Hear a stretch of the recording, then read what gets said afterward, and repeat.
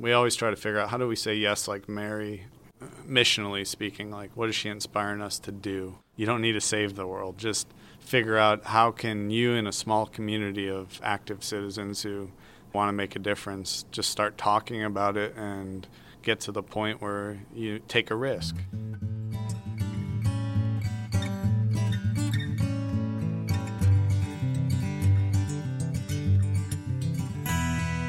Welcome to Sharing Our Marianist Stories, a new podcast brought to you by the North American Center for Marianist Studies, otherwise known as NACMS. I'm Patty Garrett. And I'm Sister Gabby Bebo. Gabby, can you tell me about this episode we're going to listen to today? Because I know you had listened to several interviews, and this one really stuck out to you. So the podcast episode today that we're sharing with you is an edited interview of Mike and Beth Schultz, who are two lay Marianists that live in Dayton, and they made up part of the Nassau community, which was an intentional lay Marianist community that lived on the east side of Dayton. And they're known especially for beginning the Mission of Mary Farm, which is now a nonprofit and has been very successful at providing vegetables and fresh food to people all over East Dayton, which is a food desert. So I first met Mike and Beth Schultz when they were in the Nassau community, when it was still in existence. And I remember going over to their house a couple of times. And that was when they just had one garden plot in their backyard. And they would tell us, like, we just did it. We saw a need and we responded to it. So they cleared the land and they just started this garden, and it's grown. I mean, they have acres of land now that's all urban, all over, different plots over the east side, and has been amazing to me to see this grow. And Juliet Frumholtz from WYSO did this interview at a MLCNA assembly gathering. So neither one of us had heard this interview.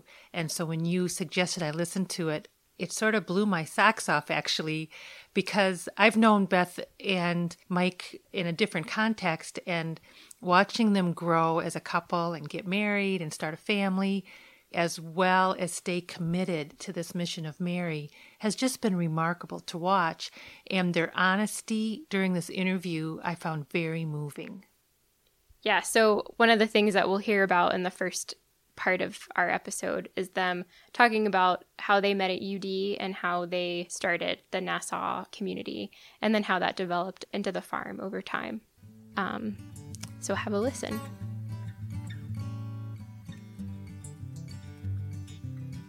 Hi, I'm Beth Schultz. Mike Schultz. We both came to the University of Dayton, different reasons of interest, but happened to run into each other, and we're both independently inspired, I think, by the Marianists and the sense of community and drawing in and being welcome.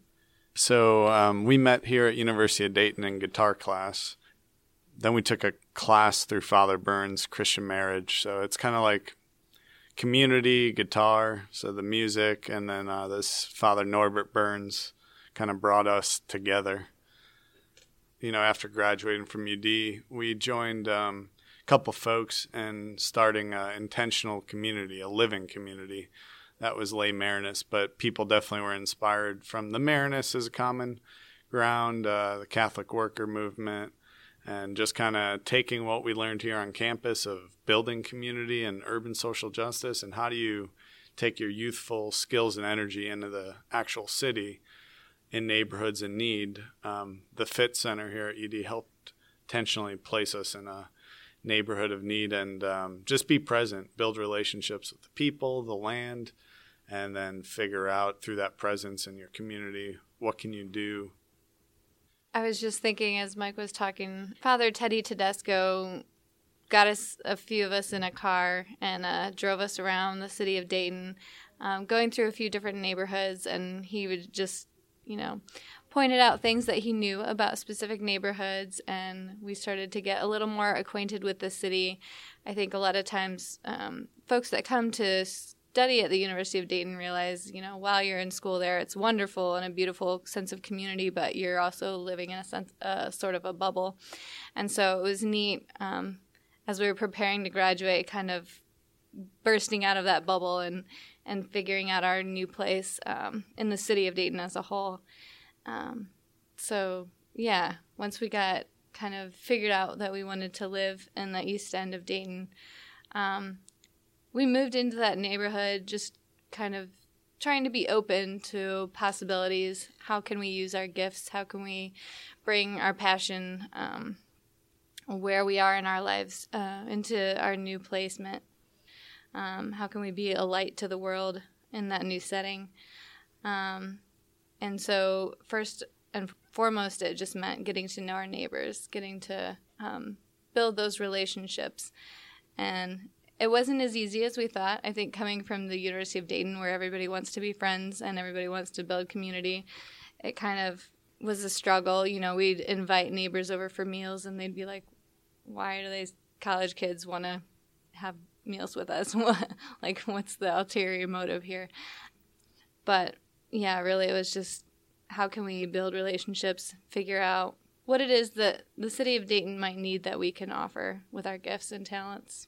And a couple of the common grounds, the mediums we found were useful in interacting, building relationships, was getting a dog. A lot of people like dogs, not everyone. So walking the dog, you start meeting people, playing music. We live in a neighborhood that has a last couple decades long history of a lot of Appalachian folks who came to Dayton for different jobs. And so, playing music was another one. And then also food. Not just growing the food, but, having a meal together. So people, I think those are three common grounds we found to help build relationships with people who are very different from us or grew up in different settings. So that community, we lived in it for 8 years, and it had over 20 folks who lived in it, anywhere from 6 months to, I guess, the full 8 years. And one of the things it birthed, we always try to figure out how do we say yes like Mary to needs of the world, was Urban Farm and Mission of Mary Cooperative, which is now nonprofit in the inner city. We run an urban farm and do education with youth, high school folks, and so we're kind of dealing with the food access, food deserts of the inner city, and also realize there's a lot of education. And so it's the baby we created, and we keep nurturing that baby. In this next part, Mike and Beth share some of the other ways they try to listen to Mary's yes, which I found really interesting to listen to because they just have this hope that just underpins everything they do. So a couple of things you'll hear. Mike will talk about one of the things that they tried was sheltering 2 homeless people in their community and some of the lessons they learned from that. And then after being asked by Juliet Fromholt from WYSO about some of the difficulties of following Mary's yes, Beth will share a story of driving down the street in her neighborhood and seeing somebody overdosing and just dealing with the horror of that. We really tried to come from a place of not knowing, of just being open to the Spirit, being open to what yes meant for us. Sometimes you say yes thinking that you know what it's going to be or what it's going to mean or look like, and it turns into something different. And it's being open to the movement of that, the Spirit in that. So just quickly, one of the first yeses as a community we said yes to is 2 homeless fellows, Sam and Cameron, who used to live on this back acre. They called it the Cool Pool. It used to be a neighborhood pool that they filled in where we started the urban farm. We eventually invited them into our house. It was a struggle to come to that decision to do that, and we did that for about just under 2 years. And they were both alcoholics, a lot of emotional issues. They were collecting cans, didn't have a sense of dignity. Luckily, over time, they were part of a community. They had some dignity. One found his own job and his own place. And it's a great story. We learned that's not what we want to do the rest of our life. We didn't have the skill set or the real resources or energy to make that our lifelong project. Is it hard sometimes? East Dayton is a community that has, there are a lot of things happening in it, economically, that neighborhood in particular, like much of the Miami Valley now, is being hit hard by the opioid crisis. We're seeing food deserts around our city. Is it hard sometimes to say yes, to have that yes moment, to be like Mary and say yes when you're facing, a neighborhood that has not just one problem to be worked toward a solution, but many issues that are intertwining? Recently, Beth, you might want to share a story about, seeing someone die just a street down from overdose. As you were asking that question, I was thinking about just earlier this week, actually. I was driving home, and I was driving down the street that we live on with my little 6-month-old sitting in the back of the car. And I see this man passed out on the sidewalk. He was surrounded by a bunch of people, and I could tell, obviously they were frantic because he needed help, but they were calling and help was coming. So it was this struggle inside me of I want to, is there anything that I can do? Is there a way that I can respond? But at the same time, just feeling a bit of despair, having my small child in the back of the car and not wanting her to be exposed to this kind of thing at such a young age. So, my response was, okay, it looks like everything that can be done right now is being done, so I'll just go home and pray. And at first, I just wanted to feel that despair, but then my response ultimately was to say, I can continue to be a light of hope in this dark place. How does Mary help you through experiences like that? And how do you look to her when you're encountering something like that? That's a great question too. I think, ultimately for me, especially where I am right now, looking to Mary as a model of being that mother, and she endured ultimately the largest pain that I think is possibly that we can possibly experience in watching her own child suffer. So thinking about the way that she could handle that with such grace is really inspiring. In this next part, Mike talks about how he was told by a Marianist brother that Jesus is at work in the world, to trust that. And so it's up to us to just find out what our small role is. Yeah, I think that was Brother Tom Pieper, who I know has been an important mentor for Mike and for Beth in this process. So this last part of their interviews will just be them sharing on some of their lessons and their hopes, as well as some interesting ways that they collaborated with some of the vowed members of the Marianist family, like Brother Tom Pieper. For us, as we were starting our community, we were constantly trying not to reinvent the wheel, while at the same time, obviously we're experiencing something a little bit different than anybody else has ever done or experienced before.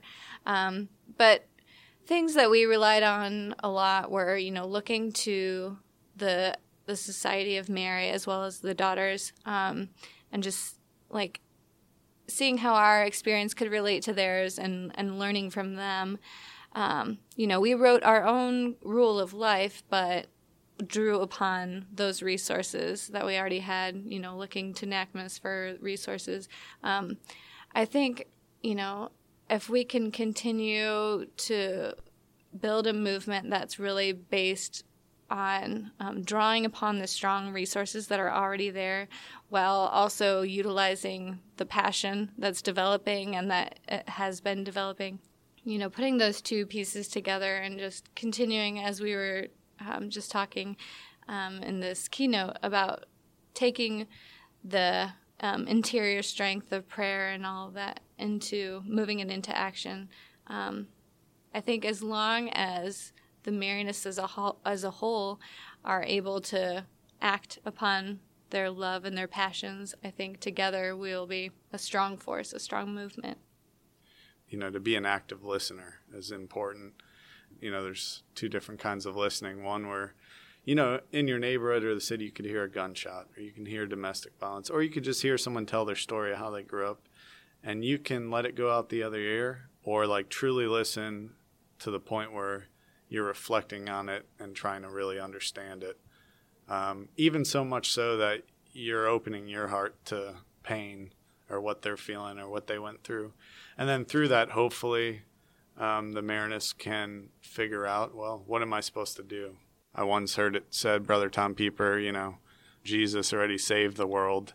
You don't need to save the world. Just figure out how can you in a small community of active citizens who, want to make a difference, just start talking about it and get to the point where you take a risk. And so I think that's a big challenge because, listening, it's hard in and of itself, but then to get the courage and risk to do something about it. So excited to just see how other lay Maranists and other just Christians or good-willed citizens here in Dayton, in our situation, will be able to do that moving forward. Thank you for listening to Sharing Our Marianist Stories, a podcast through the North American Center for Marianist Studies. There are several people we'd like to thank, including Beth and Mike Schultz for being so willing to share these heartfelt and honest stories with us. And of course, we want to thank Juliet Fromholt and the staff at WYSO for all of their support in this podcasting endeavor.